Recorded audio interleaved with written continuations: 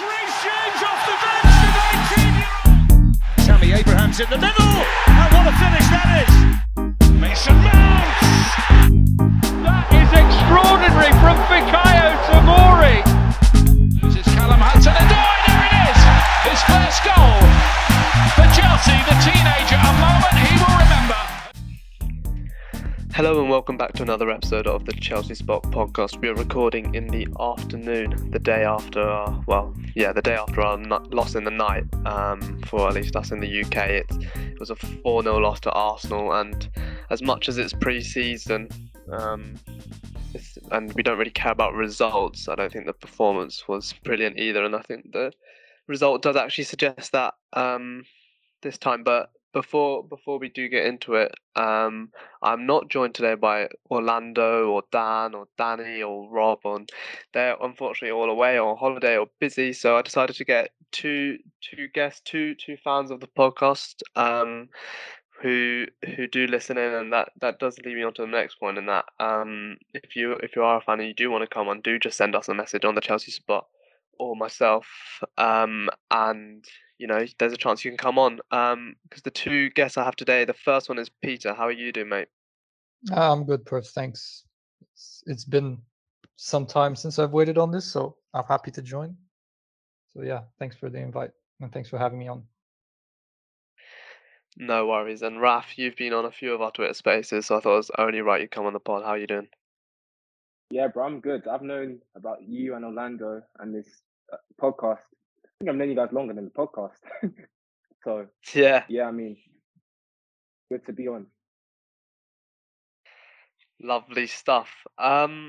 Let's get straight into it. I think the thing, as I was saying just to you lot before we started the recording, like, we could have, as much as, I think most people definitely saw this coming, because Arsenal have had a much better pre-season than us, and we've had a very average pre-season in terms of playing and minutes and shit like that.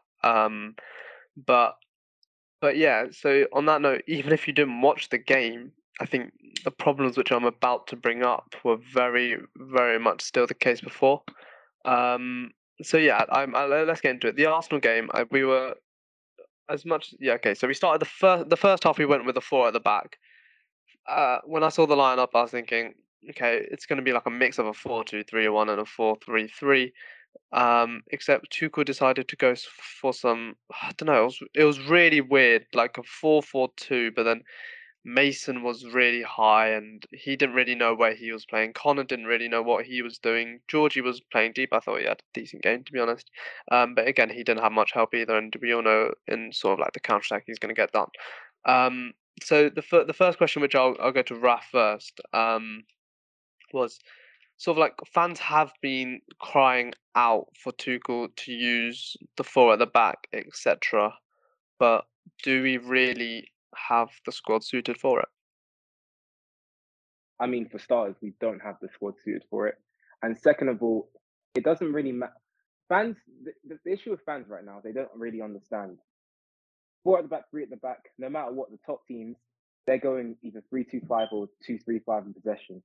So it's all about how you use it rather than the numbers you get in those areas. And we don't really effectively do that well. That's the issue. And when you've got players that can't really cover space, when you've got players that also can't really win duels, and a load of players that can't go 1v1 or it's not being generated for them in terms of wing play, it's going to be very stale. So I'm not really shocked. The 4 at the back thing, fans need to realise we just don't have the players for a more expansive system, but it's still, even the 4-2-2-2, it's still a 3-2-5 effectively. So yeah, that's my thoughts on it. No, I do agree. I'll bring on to later, but yeah, Peter, what do you think about the 4 at the back? No, I pretty much agree with what Raf said. I don't think a formation is actually, well, it bears relevance, but it's pretty much the movement and the generation of movement is what is key to a certain system. And even if you start with 4, I think Tuchel's pretty much showed that like his whole plan is to play with a front 5 and basically a back 5. So I think he did it at PSG. I think he also did it at Dortmund. So I have no issues with that. The issue is we definitely lack profiles in our squad to execute said expansive system. So that's where our struggles come from. I think majorly the fact that we lack, Raf said we almost lack. I think we don't have any. If we're being completely honest, we don't really have any like pure 1v1 threat. And then the dependence on width, both from like fullbacks, isn't exactly ideal because we don't manage to create space for them. So those things are super key for the system to work, and we don't have it, and therefore you get results which are pretty much mediocre and or boring to watch, basically. Yeah, I agree with you both. I think the thing is, I think a lot of people have been crying out for the back, myself included, because we sort of want that extra space for the attacker whilst we're being so useless in defence, for example, and midfield. We're just like, okay, you may as well just try and play Sterling, Mount, Havertz, and another attacker all together. And but then I think I very much recognise that we still don't have that defensive midfielder which we all need, and I think the really the only one at the club is Ethan Ampadu, and we haven't tried him in a four at the back formation yet in pre-season in midfield. We've just seen him in three at the back in midfield and defence.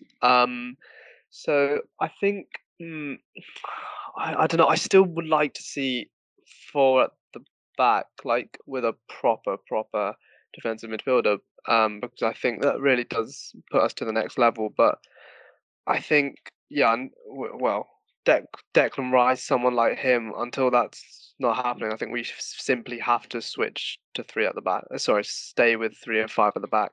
But then that leads me on to my next point, that I have a massive problem with this current formation and setup. That as soon as we switch to a 5, it just turns into pass it to Reece, cross it inside, and hope we score, and that's all we have at the moment.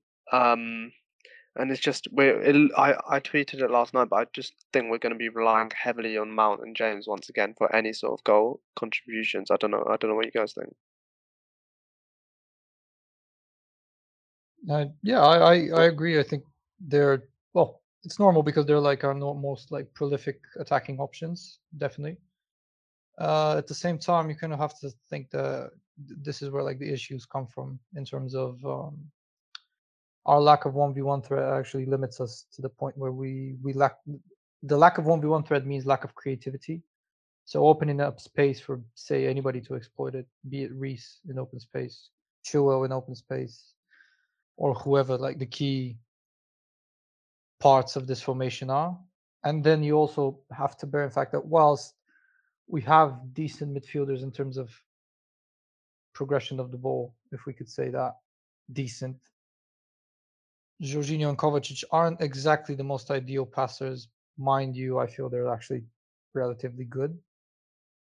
What I mean by ideal passers, I mean when you want to progress the ball quick, fast, and in transition, especially, you want the ball to be received right in front of your receiver. For example, Liverpool that do that perfectly, where whichever midfielder has the ball, he can put it in front of the receiver's legs. So he basically doesn't stop the momentum of the attack, is what I mean. So said open space can be exploited to the maximum of their ability and capacity. Whereas we don't have that. A lot of our passes come in behind the receiver, force him to take a step back or force him to take extra steps further, which in turn leave the defender with a position to like make up ground, if you can say that. And that's a big problem in itself, I feel. I mean, yeah, I would actually argue we don't actually generate 1v1 opportunities that much for our quote unquote wingers because they're effectively tens. And I think we have to judge them on different things. And even then, I don't think they do it too well in terms of the technical security, ball progression from those areas, turning, receiving, and then passing it in that way. And then you've also got to remember, opponents notice this. I watched a bit of the Arsenal game yesterday, and what I noticed was that a load of the players, right, they wouldn't get into the half spaces, and when they wouldn't be secure with it because there was a load of space. Arsenal gave it to us because they knew we wouldn't really do much with it. And I think one of the main issues is, as much as we don't have the personnel for it, I think we only have one guy, maybe two at a stretch, that if we were to optimize wing play for 1v1 opportunities, it would actually suit them a lot more. And then in regards to Mount and Reece James is our only outlet. We effectively use our right back as an outlet, and if that doesn't scream there's an issue, I don't know what does. So yeah, I was going to add to your point, Raf. I agree that we don't create enough 1v1 opportunities, but I also do think that's partially down to the fact that we just don't have players who are like confident enough to hold the ball in the final third. Like if you look at a zone in terms of zones on the football pitch, when you put it from zone 13 to 15, we literally have nobody who can take the ball, control it, turn around, and then make a decision. And even if he's forced to take a player on or just turn around and again pass backwards, which is pretty much 90% of what we do, we don't have someone, maybe Mount right now and Sterling to an extent, who can calmly keep the ball and either move it fast enough to generate something out of nothing. And that's essential because that's what you call a difference maker, and we don't really have that. I do think though that we have seen it in spurts. With what I'm on about, let's say someone carries it from space. For example, we've seen in games such as against Spurs, Hudson-Odoi, he went on a Volks transition pretty much for the goal for Ziyech. I mean, we do have players that can do that, and in that system, it's still not as optimal. So I understand why Tuchel is essentially playing this 3-4-3, but my main grievance with it is if we're going to play that way, we need the players that stylistically suit it. For example, we're going to need, okay, you've now got Raheem. You're probably going to need a 9, like an actual 9. And then you're also probably going to need a 10 that can actually operate in the half spaces, which is not really too common nowadays. A 10 that can operate in the half spaces, can look up, can turn, can make the right decision. Because nowadays, everything's just about width. There's barely any of these guys that can actually operate in these spaces. So I think that's one of them. If you're going to stick with this, that's what you're going to have to do. I'd argue though that Mason is that guy who can do it essentially as a 10 in those half spaces. I think, yeah, his decision making at times is a bit 50, but that just comes with being a 23-year-old with experience in the Premier League. I think in some senses, like, as much as I like to see Mason deeper, and that's definitely where he's best as an 8, I mean, I think his passing is so underrated and we don't see any of that really. In this sort of role he takes up high up the pitch. I still think the way you described it as in Sterling, yeah, I agree. I think the number 9, we'll come onto it later. I want to have a discussion about Havertz. But then that Mason is probably one of the only 10s, at the club who can work in the central areas, and that is why Tuchel is playing him there. I think even Tuchel definitely recognises that he'd prefer him to be deeper, to be linking up the play and all of that. But in this system, I think Mason pretty much he does play under every manager. He is the manager's dream, and the only spot for him in this setup is really in that 10 role, as you said. So I think it's interesting with Mason because if you look at last year, he was almost playing as the second striker or the highest person on the pitch, and that was because Kai wasn't getting any goals and Lukaku wasn't getting goals, and Tuchel was like, well, I can really only rely on Mason to get a good shot on target and something to happen. So what I'm hoping happens a bit now is that role almost sort of reduces. Raheem can do a lot of that himself. Of course, Raheem has other things to his game. As we've seen in pre-season, we haven't seen sort of the City Raheem. We've seen the England Raheem, if that makes sense. So far in pre-season, so I'm hoping Mason has a lot less responsibility in front of goal, which he will still do on the way. I've got no doubt about it. And then he has a lot more responsibility, a lot deeper. He can be that guy, which we know he can be in attack. And yeah, that leads me on to the last player I want to talk about in this sort of midfield discussion. That is Conor Gallagher. I think last night was a massive sort of, it started a massive convo on Conor, because I've been saying this. People are saying he can play in the pivot role in the midfield 2, and I agree he can, but I think Ruben's a better option. I think Gilmore's a better option. I think Kante's a better option. I think Kovacic is a better option, and I think Jorginho is a better option. And that's sort of the reality we're at. Whereas in a midfield 2, Connor is probably our 5th or 6th option. In the front 3, he clearly hasn't been looked at. I think in this setup that is probably where he'd be best. And then in the midfield 3, I think that is certainly where Connor would thrive as an 8, and as we tried to see in the first half yesterday.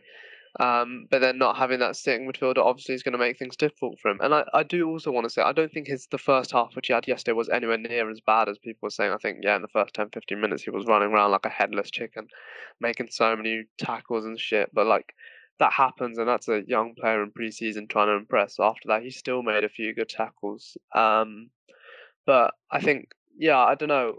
I think it does look like he's going to stay, and Tuchel does really like him. So I do think he will stick around this season. But like, I'm not sure he's going to get the game time he wants. I don't know what you guys think. Yeah, well, Conor Gallagher, the reason why he's not good in the midfield 2 is because he's very bad at trying to face forward. So he's on the half turn. He's not. For example, it's night and day. Look at Mason Mount on the half turn, and then look at Conor on the half turn. It's just not really Conor's game. I think he's best as you said, as an 8 in the midfield 3, where he's naturally just going to face forward a bit more. More or less in a midfield 3. I think he's better at, and that's only because he's very good at attacking the box. You got to give him that. He's very good at, in terms of the final third decision making, he's actually pretty decent at that as well. So he's got very good sides to his game. He's very good off the ball, an intensity freak, like we like to say. But yeah, I think his main issue in the midfield 2 is that he's very bad at facing forward, and that's kind of where I think I understand why fans are quite annoyed, because they really want this. They want the idea of a player that is a nice tempo controller. He understands certain bits. He can play out of a press, quite aggressive as well. Very good on the ball, technically secure. That's what a fan really wants, and I understand it. But to nullify what Conor Gallagher can potentially provide, it's quite sad, to be honest. But I do understand why fans would react in such a way. To be honest, the way you just what you were describing, or what the fan wants as a midfielder, I mean, that is literally Billy Gilmour. The few things you said, and I think it's pretty well. We discussed it in the last pod, so I'm not going to go into it again. But I mean, we all know what we think of the decision for Gilmour to be with 21s. It is pretty ridiculous, and it actually makes no sense. And I thought about it again last night, if there's any reasoning, and especially after watching the game yesterday, it makes like no sense at all. Like, this is a midfielder who Tuchel knows so well and has played well under Tuchel, and just one loan at Norwich has completely changed his opinion of him. Like, I don't even know. But anyway, go and listen to the last pod if you want more on that. But yeah, I don't know, Peter. Just to finish off this midfield discussion, what do you think? Conor Gallagher, I think, is a player who I think a lot of people do like, but I think people are gonna learn a lot about him this season. Yeah, I like him as well. I think he had 2 stellar loans, 3 even. I think Raf pretty much hit the nail on the head, so I don't really need to add much on that in terms of the differences he and Mount provide. My only issue is I do, even before like the preseason started, I had I'd say doubts about where and how Tuchel would utilize Kona. And I think I like the assumption that was said that Tuchel pretty much likes him as a Kante style player, winning the ball high, in terms of winning the ball high up the pitch, because of his tenacity, mobility, his aggressiveness to press and etc. But at the same time, he's not used to being as ball dominant as someone like Kovacic would, in terms of when placed in the midfield too, in a pivot. And I think, although I don't think he's as bad on the ball as people suggest he is, because that's been a discussion, and I think that's just not true. I do think he's a bit limited, and when you put a midfielder that is limited in a midfield 2, both tactically and, as we said, on the ball, I think is just a recipe for disaster to an extent, especially when you're not pairing him with someone who's very defensively minded. And Jorginho isn't that, and I think Jorginho is probably the only sitter we have in our squad, so nobody else would actually do that role. So I don't think, maybe Ampadu, yeah, we could do that and see how it looks. I think it did pretty well in the last game rather than this one. So yeah, I do think Connor will develop with time. He's still young, he's still raw, he has the tools for a lot of different roles and different tactics. So, but if you ask me right now, I'd ideally probably have him in a midfield 3 rather than a midfield 2, alongside Mount and someone purely defensive. Yeah, I completely agree. I think that is definitely the best way to look at Connor. And let's not forget, after the first game, everyone was sort of gassing up Connor, saying he must stay, blah, blah, blah. So I don't think 2 preseason games should let you change your mind, let alone the first one. I don't know, you should sort of stick with your opinion of what you had of Connor. And I think he's going to keep on learning. Yeah, go ahead, Pia. Oh, I was just going to say that usually you know how Twitter works, because all of us stay on Twitter a lot. So there's pretty much this agenda that keeps running. One day someone's rated, the next day he isn't. It's always a normal thing. So I don't really pay too much attention for it. I think. Yeah, that's the. Yeah. Go on, Ruff. Go on. Yeah, that's the thing, because I was speaking to someone today, right, about the way clubs look at it, and the truth is, a lot of the decisions the clubs make, it's going to be down to the fan, because you get these hostile fan bases sometimes, and it does bring a negativity around the club. And one of the things, right, think about it this way: if I had a young player, right, who one day is good, one day is bad, the club are gonna realize that. They're gonna realize fans, they don't waste time, because this instant gratified. I don't know what is going on with all of these with the fan base, right? One day Conor Gallagher goes, the next coming of Balak. The next day, he can't pass the ball. I don't get it, man. I really don't. Yeah, I think it's just Chelsea fans are used to winning, man. Like you know it, I know it, everybody knows it. We're just used to being one of the top teams in England, and therefore we're incredibly fickle. Well, most of us are. I wouldn't say I am at this point, but they're incredibly fickle. So the distance in between praise and hate is pretty slim. So one day, as you said, one day he's great, and then the next day he's just poor. And especially, what surprises me is that doesn't apply to young players. It applies to young players in terms of they're not ready to give them time. If you understand, like they rate certain players, and then suddenly they're not as good as they should be, and immediately they have to be sold because we can't win things with young players.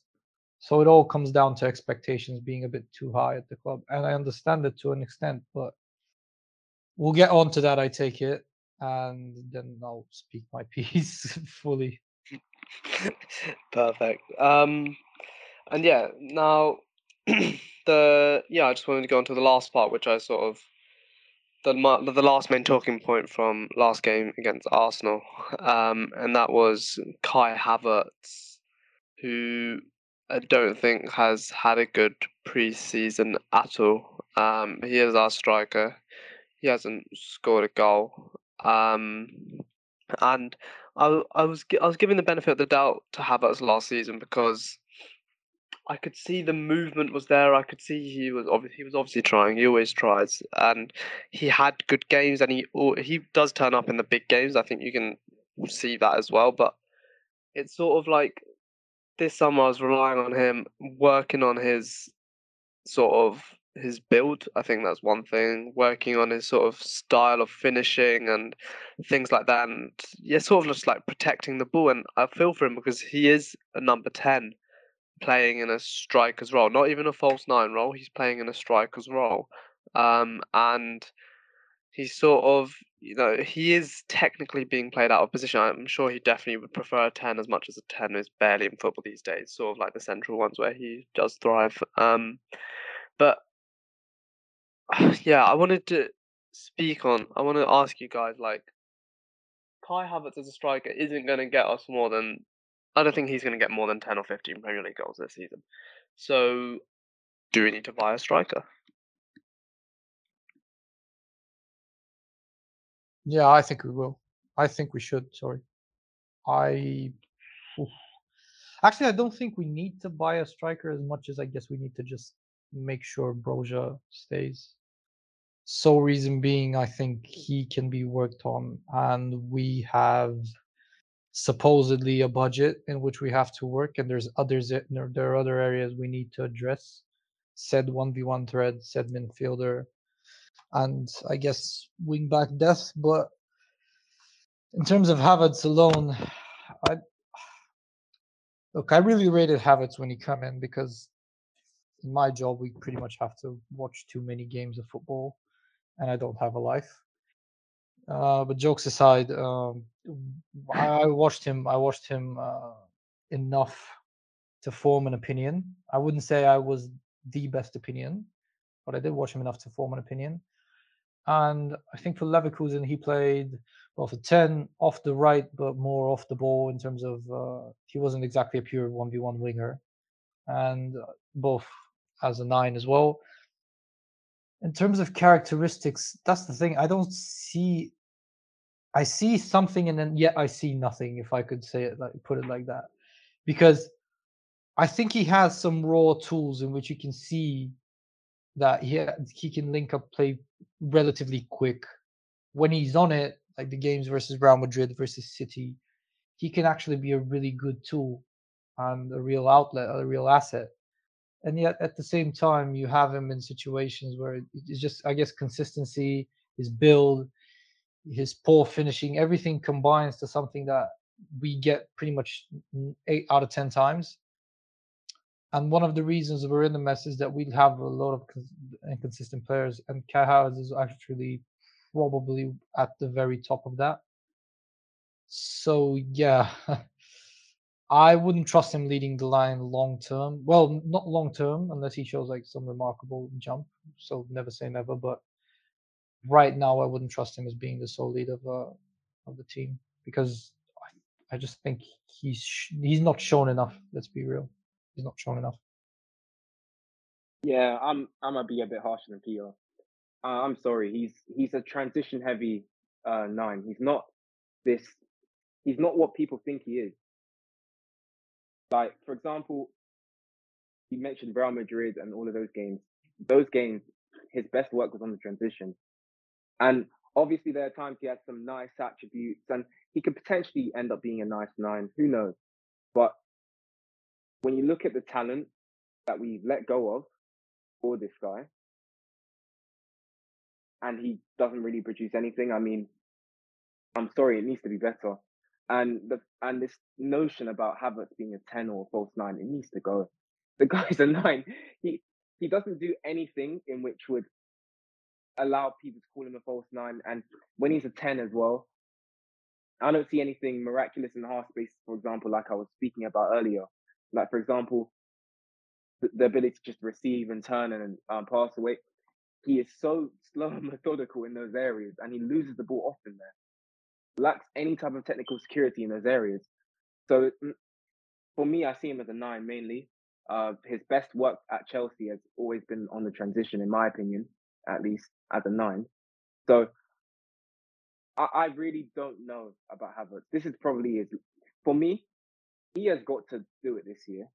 And in regards to Broja as well, I think a load of fans, they don't really understand. I think Broja needs to improve a lot. In regards to the football we're going to play, naturally, we're going to have the ball more, a bigger club. But specifically this football, I can see Broja struggling as well. Maybe he might get more goals than Kai, but I can see him struggling. I really do think we might need to change something up just to get more of a security in the whole team balance because it's all messed up. But with Kai, I mean, I'm worried, to say the least. Yeah, I'm worried as well. Trust me. I know you wanted to be more harsh, but yeah, I didn't want to sound too good on him either because I feel he's really let us down. Honestly, like I've when he came in, I was one of his biggest fans actually, and I said give him time, give him time. But right now, I'm honestly so Same. massively disappointed, and not that my opinion is relevant at the end of the day, but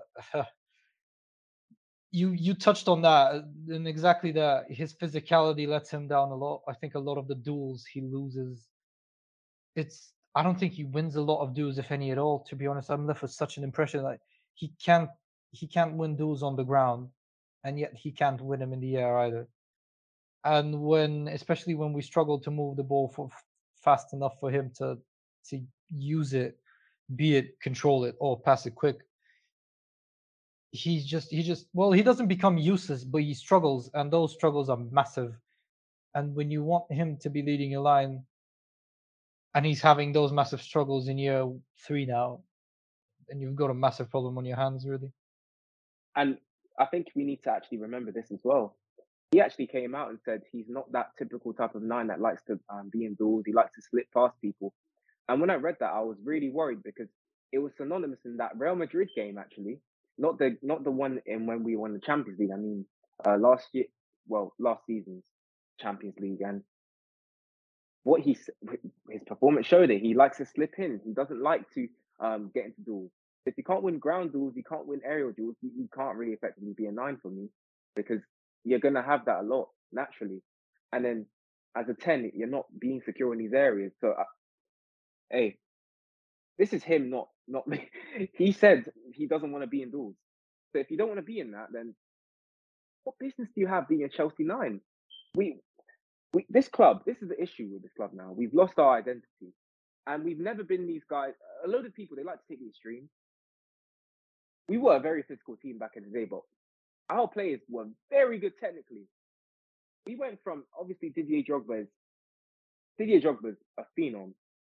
We had guys like Costa as well, and now we're now getting gassed about a guy who doesn't want to participate in duels. Like I must be going crazy, but this is not the Chelsea I know. Like it needs to sort out seriously. Yeah, I mean, I read those quotes, and even even I was a bit like, you're really coming out in an interview saying you prefer not to, have that contact and just slip through and sort of skip past players. I'm like, I know you're not that type of player, but you are a Chelsea nine. Like, you've got to get used to the Premier League that they are gonna come and whack you. Like, it's not going to be easy. And as much as you probably don't want to play that number 9, you very much have that responsibility, and that's really your only place in this team. Yeah, I was gonna ask Puri, sorry, I know you're the host, so forgive me for asking the question. But do you guys feel we should be afraid of the fact that for the 3 years that he's been here, he's not really bulked up at all? Because I think that also is a massive plus. Because when you compare him to Mason and someone who's, although yeah, Mason is small, he's not got that big of a build. You can tell he's put on some weight, which in turns allows him to shrug off defenders, keep the ball in the final third or wherever, and be able to just keep it under his stature, under his body. Whereas Kai Havertz, he's not done that, I feel, at all, and that in turn has affected him adjusting to the roughness of the Premier League. Because yes, Bundesliga is, as Raf said, really transitional and heavy, and you don't really you need physicality, but not as much if you're smart enough to exploit open space.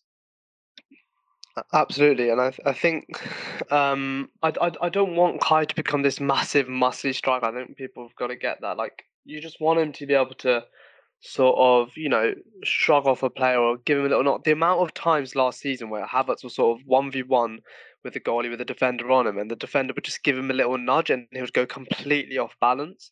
That's something which I think he definitely should have worked on over the summer, which we haven't seen so far. And also, like, I feel like he's still got in his head that he's playing for Liverpool in the sense that first of all, I think he would be one of the best attackers in the world if he was playing for Liverpool system. I generally do believe that.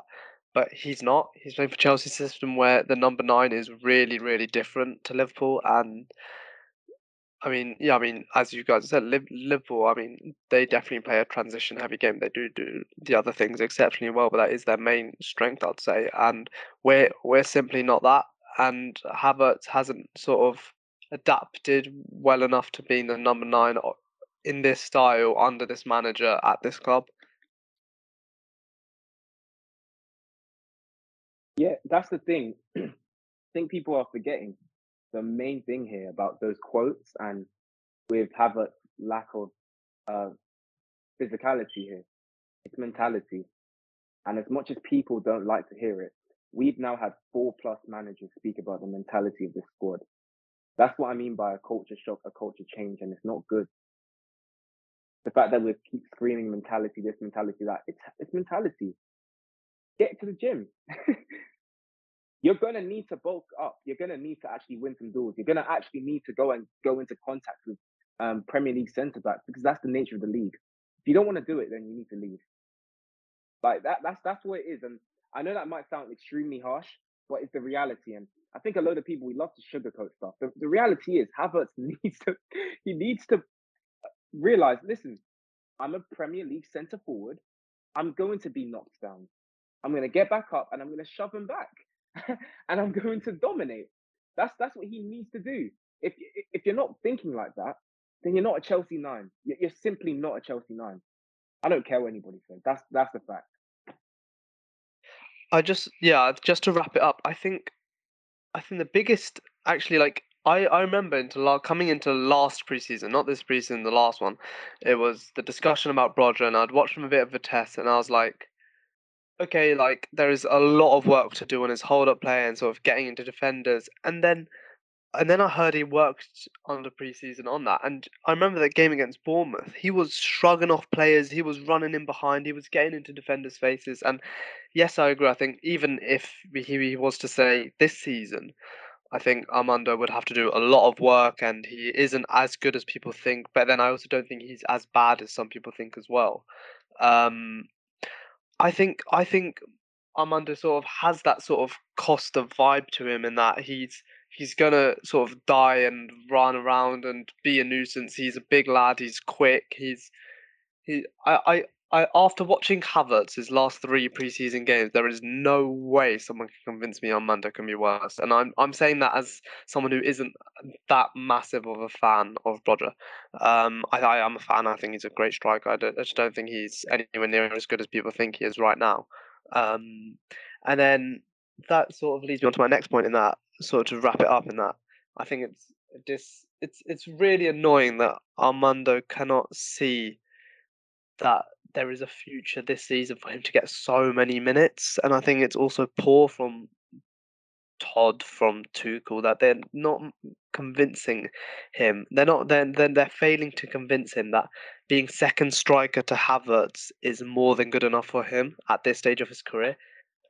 Because I can tell you now, after 10 games, he's going to come in Brodger for a few games because Havertz wouldn't have scored enough goals, and Armando will simply have to play. And then it's up to Armando whether he takes that chance or not. Like Armando, with someone like, I don't know, like a Harvey or something like that, or I can't even remember who's deciding who's to stay or leave or whatever.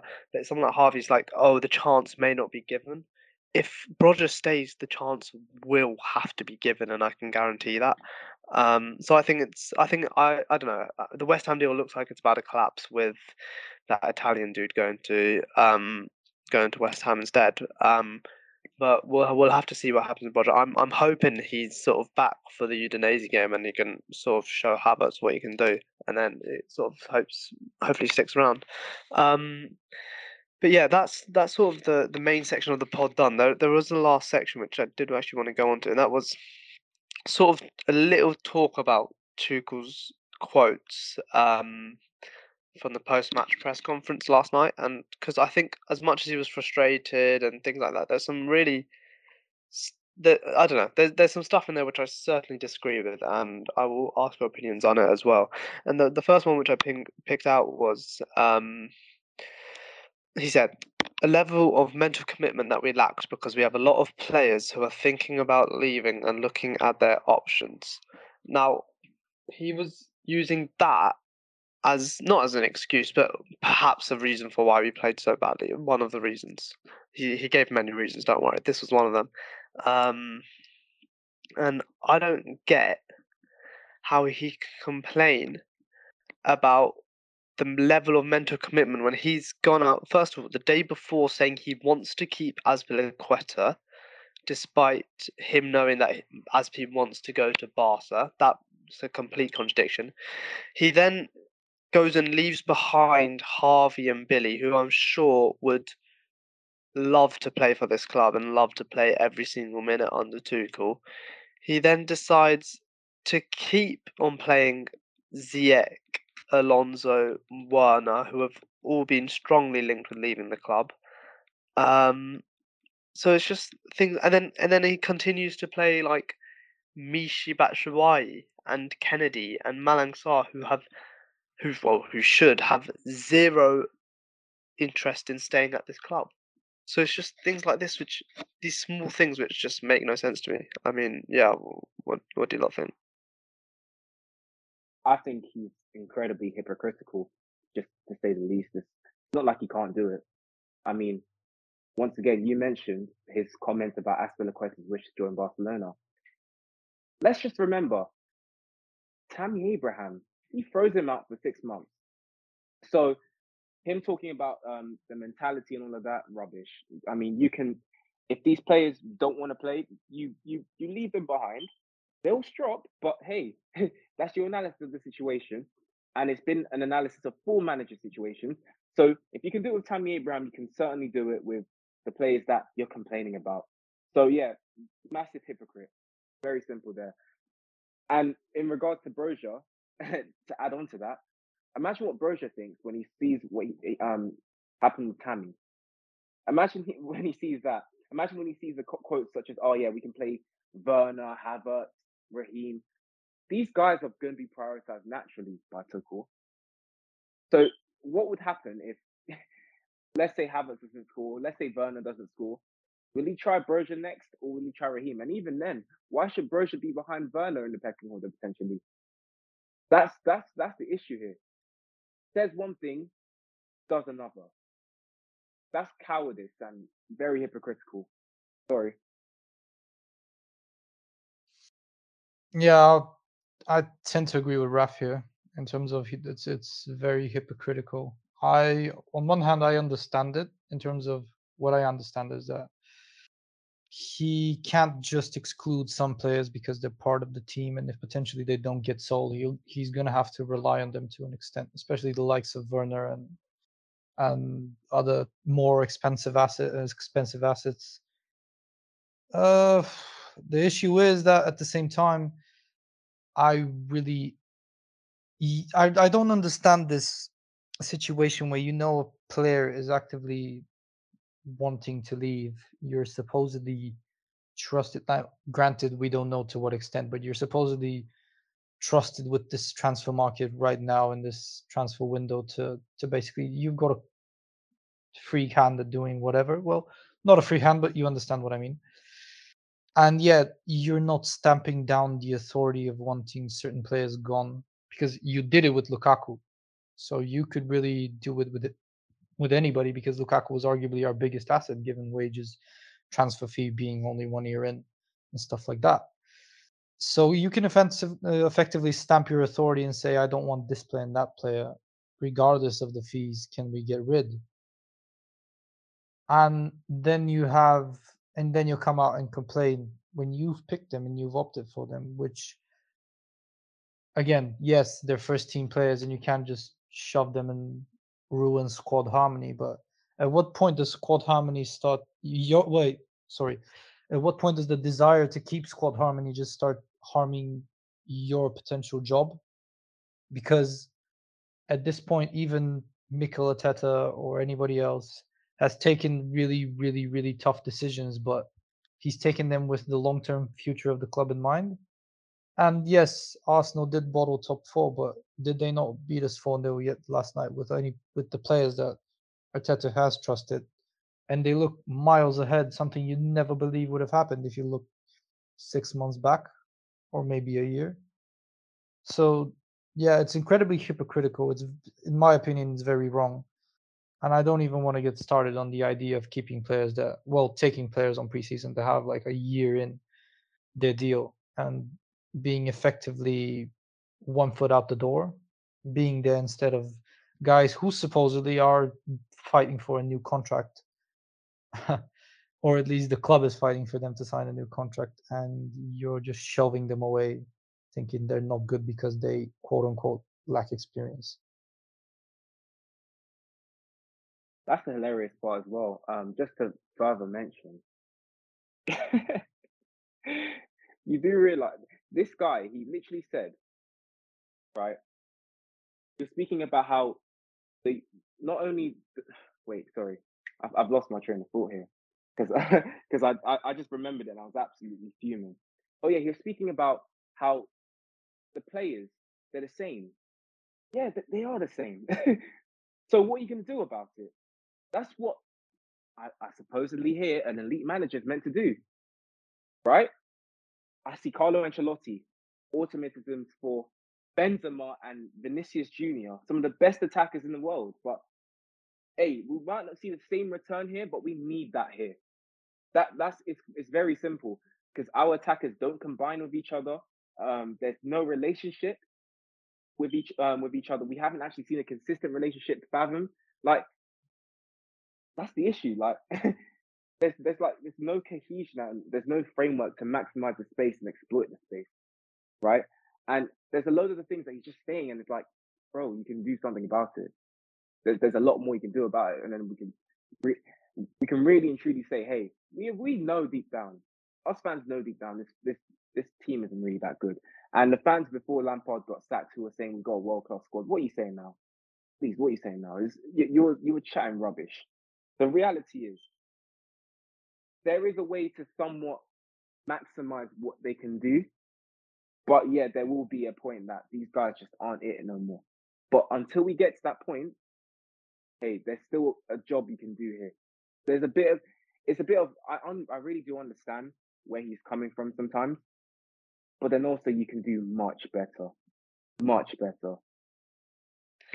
And that leads me perfectly onto the final quote, which I'm going to talk about. And this one was, I mean, yeah, it's what you mentioned it, and the quote exactly what he said is, "Listen, so it's the same players, so why should anything change?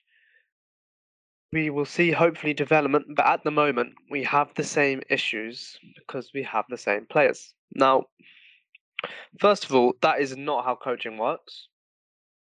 Like on any level whatsoever. Like you will hopefully see development. That is exactly what you should be doing. Now, I get that it can be hard to coach some of the wingers we have, but like Ziyech, Pulisic, Hudson-Odoi, Sterling, that is not a bad set of wingers. Like they are decent wingers. Like I think a lot of other clubs would happily take them.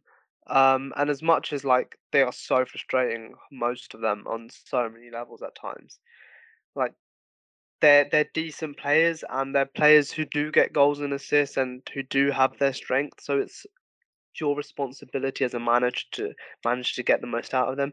And then he goes and well, yeah, I mean, like he literally wanted Lukaku. There is no doubt about that. He was very happy with the signing. Is sort of that striker who he thought could elevate him to the next level, and then he carries on to play the same before. Doesn't help Lukaku. Obviously, Lukaku does not help the situation. Do not get me wrong. That interview, blah blah blah. But like that, sort of like the sort of stubbornness to like realize that the attackers aren't able to do all the works themselves. Like this isn't a Neymar and Mbappe sort of team. And even then, like they needed coaching as well. Like you've always got to have this sort of responsibility in how to coach an attack. I think there's no doubt everyone can say he's pretty good with defenders. That's why defenders really are the only happy ones to come to the club so far. But even then, even with Raheem, as I said before, we've seen the dribbling of Raheem in pre-season, but sort of what we wanted out of Raheem, not what we wanted, what some people wanted the most out of Raheem, was the goals and assists. And you're not going to get the goals and assists from Raheem if he's not high up the pitch. If you're not changing the style of play to the way Raheem gets those goals and assists, and that's due to his elite movement in the box and things like that. He's not getting that at the moment because he's playing as sort of a left winger who's having to track all the way back, who's sort of having to do all the dirty work down deep, and it's just things like that which you've gotta think about. Yeah, man. I've always said it. A football coach, they should be a shepherd, not a gardener. What I mean by that is the shepherd they're gonna lead the sheep to pastures and water, but the gardeners they grow and we need growth here. And what we've really and truly seen is regression. If we're gonna be completely honest with ourselves, we've seen regression. Not one player outside of the centre backs have really shown and Reece James, but that's only because he's been acting as a out. Have shown a real improvement under Tuchel, and that, once again, that's not to critique um, him because at the end of the day, he's got a job to do here, and to be fair to him, he has given us a Champions League.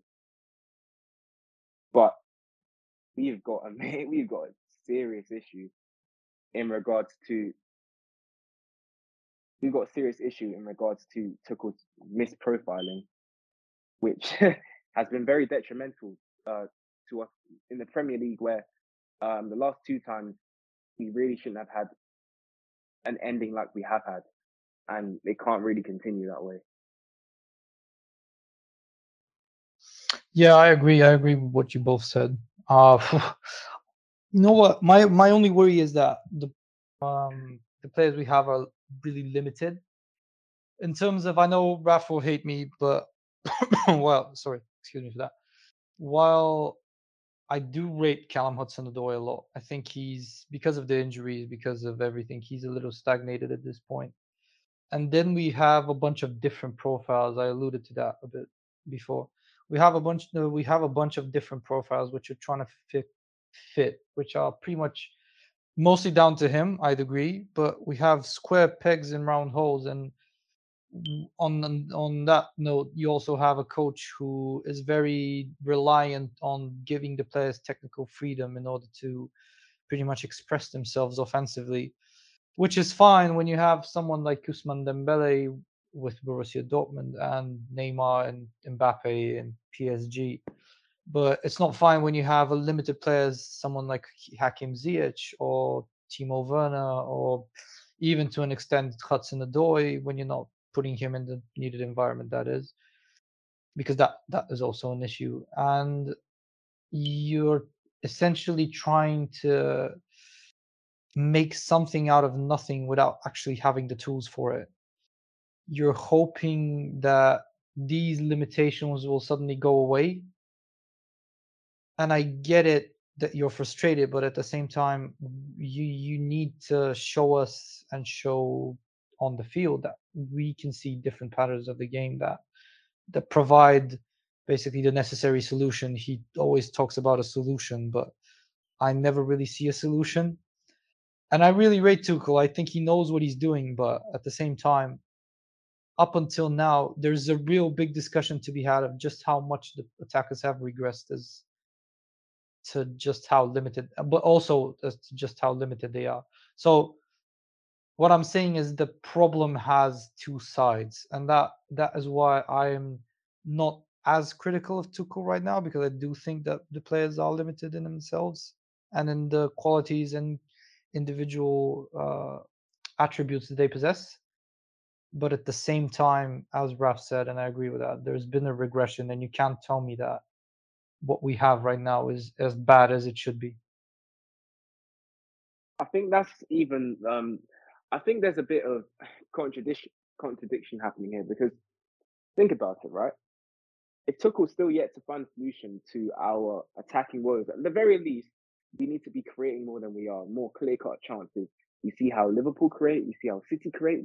Heck, yesterday when I watched the game, I always mention this every single time you see Saka or Martinelli, they are always 1v1 with a fullback. Until we see that again, and to be honest with you, before Tuchel came in, it was kind of fine. In that regard, I never used to see people complain about 1v1s when it came to Hudson-Odoi, Christian Pulisic, or Hakim Ziyech. We never used to complain about it. It was only until Tuchel came where been seen as a real issue. And once again, I understand why we play in this certain style that we do, but the fact that it's been nearly 2 years and we're yet to actually see a proper solution. No, not nearly 2 years, to be fair, a year and a bit now, but we haven't actually seen a proper solution. That is an issue, and I'm sorry, he does need to find a solution for it, because if not, we're going to get teams like Arsenal, who, in my opinion, have practically sussed us out now. More of those, and it's going to be a sticky path like we've seen in the past with certain managers. So hopefully for him, he can find a solution, man. Hopefully we will. And I think just to end it on a slightly more positive note, I think people have to recognise this is pre-season. We still have time to sort it out. We still haven't seen our best team play together for over 45 minutes. So in that sense, I'm hoping against Udinese, we play our best lineup. We play them for 60 minutes, 70 minutes minimum. We get them fit for Everton away, and we sort of see the positives, which we know are there. Like before pre-season, I was saying this. Even if we had a bad season, I still don't see us finishing out of top four. And right now, if you ask me, I think we'd finish about 5th or 6th. But then again, that's, I think, just me reacting to pre-season. And every single year I say there's no point in doing that, because that's what pre-season is about. Yes, there are definitely more problems this year than I've seen before, and it's not just the cobwebs of bad passing and bad fitness and things like that. There are genuine problems with the whole sort of atmosphere in the club and the squad especially, and sort of like the profiles. But in terms of that, I think the pre-season, I think there's no need to overreact too much in terms of Tuchel, in terms of players, in terms of the club, and there's time to sort it out, and I think we'll be absolutely fine. So in that sense, I think we're just going to wrap it up the podcast. Before I do, I did want to also say I watched the under-21s game, which was a 3:45 kickoff last night, and I wrote a whole match report on it, and none of it saved, which has really pissed me off. So I'll mention it quickly here that, I mean, it was 1-1. We lost on penalties again. We somehow didn't win about 6-0 in normal time. It was a very similar story to a lot of our development squad games last season. A few players who I'll quickly talk about just in a minute, because people obviously can't watch that game back. Like, it's not something they upload. Humphreys was really good. I still don't know whether he's left-footed or right-footed. I don't think even he knows, because I asked him after the game yesterday, and he said he won't tell me. So that's my assumption that he doesn't actually know what foot he is. Because honestly, I saw him dribble with his right foot past 2 players, and 2 minutes later he made 2 switches with his left. And I was like, what foot are you? It's ridiculous. He's honestly ridiculous. I actually think his weak foot, whichever one it is better than Mark Gurhey's and Lewis Baker's, which are the 2 best I've seen in our academy. I actually think he's got the best weak foot I've ever seen so far in our academy. So that's sort of the level we're talking about. Joe Hay played really well. He looked really sharp on the turn, and he looked definitely a lot quicker than last season, which was really nice to see. And I think I want to see that sort of responsibility from Joe this season, as he's definitely one of the more senior attackers, despite not actually playing that much for the 23s. So I'd really like him to push on and be that player which he can be. And then on the opposite side, sort of in the younger side of the attackers, Leo Castledine, he was impressive. He was sort of getting really involved, and I said it in my season preview, I don't think he's going to play for the 21s until the latter stages of the season, but the way he's played in pre-season, it looks like he could generally get a good amount of minutes, which should be really good for his development. I think he has hit 17. I think he may actually still be 16, almost 17. I'm not sure. Either way, it's ridiculous what he's doing for his age. The 3 strikers, I mean, they all missed chances. I think they all could have done better in terms of goals. I think it's really interesting to see what's going to happen this season, whether we're going to play a 2-striker formation, which we have tried in pre-season in one of the halves in each game. And the 3 strikers, by the way, are Jay, Mason, and Jude. So yeah, in that sense. And then Charlie was good in midfield. He had 2 really good starts. He then lost the ball twice, and I think he completely lost his confidence. And then I didn't realise he was on the pitch for the remaining of the game. So in that sense, I'd like to see, him sort of take out the responsibility after he's got a mistake. Maybe he's used to like Andy Myers shouting at him after he's lost the ball, but I think he'll get used to Robbo just pushing him on. And Jimmy as well in midfield. There's this perception that he's a winger, just because, I don't know, he's left-footed and has played out wide before. I think he definitely looked really strong in midfield. He's such a good midfielder in the pivot, and he's so composed. He doesn't lose the ball, and he really has a positive influence on the game. So yeah, that's a lot of the waffle done.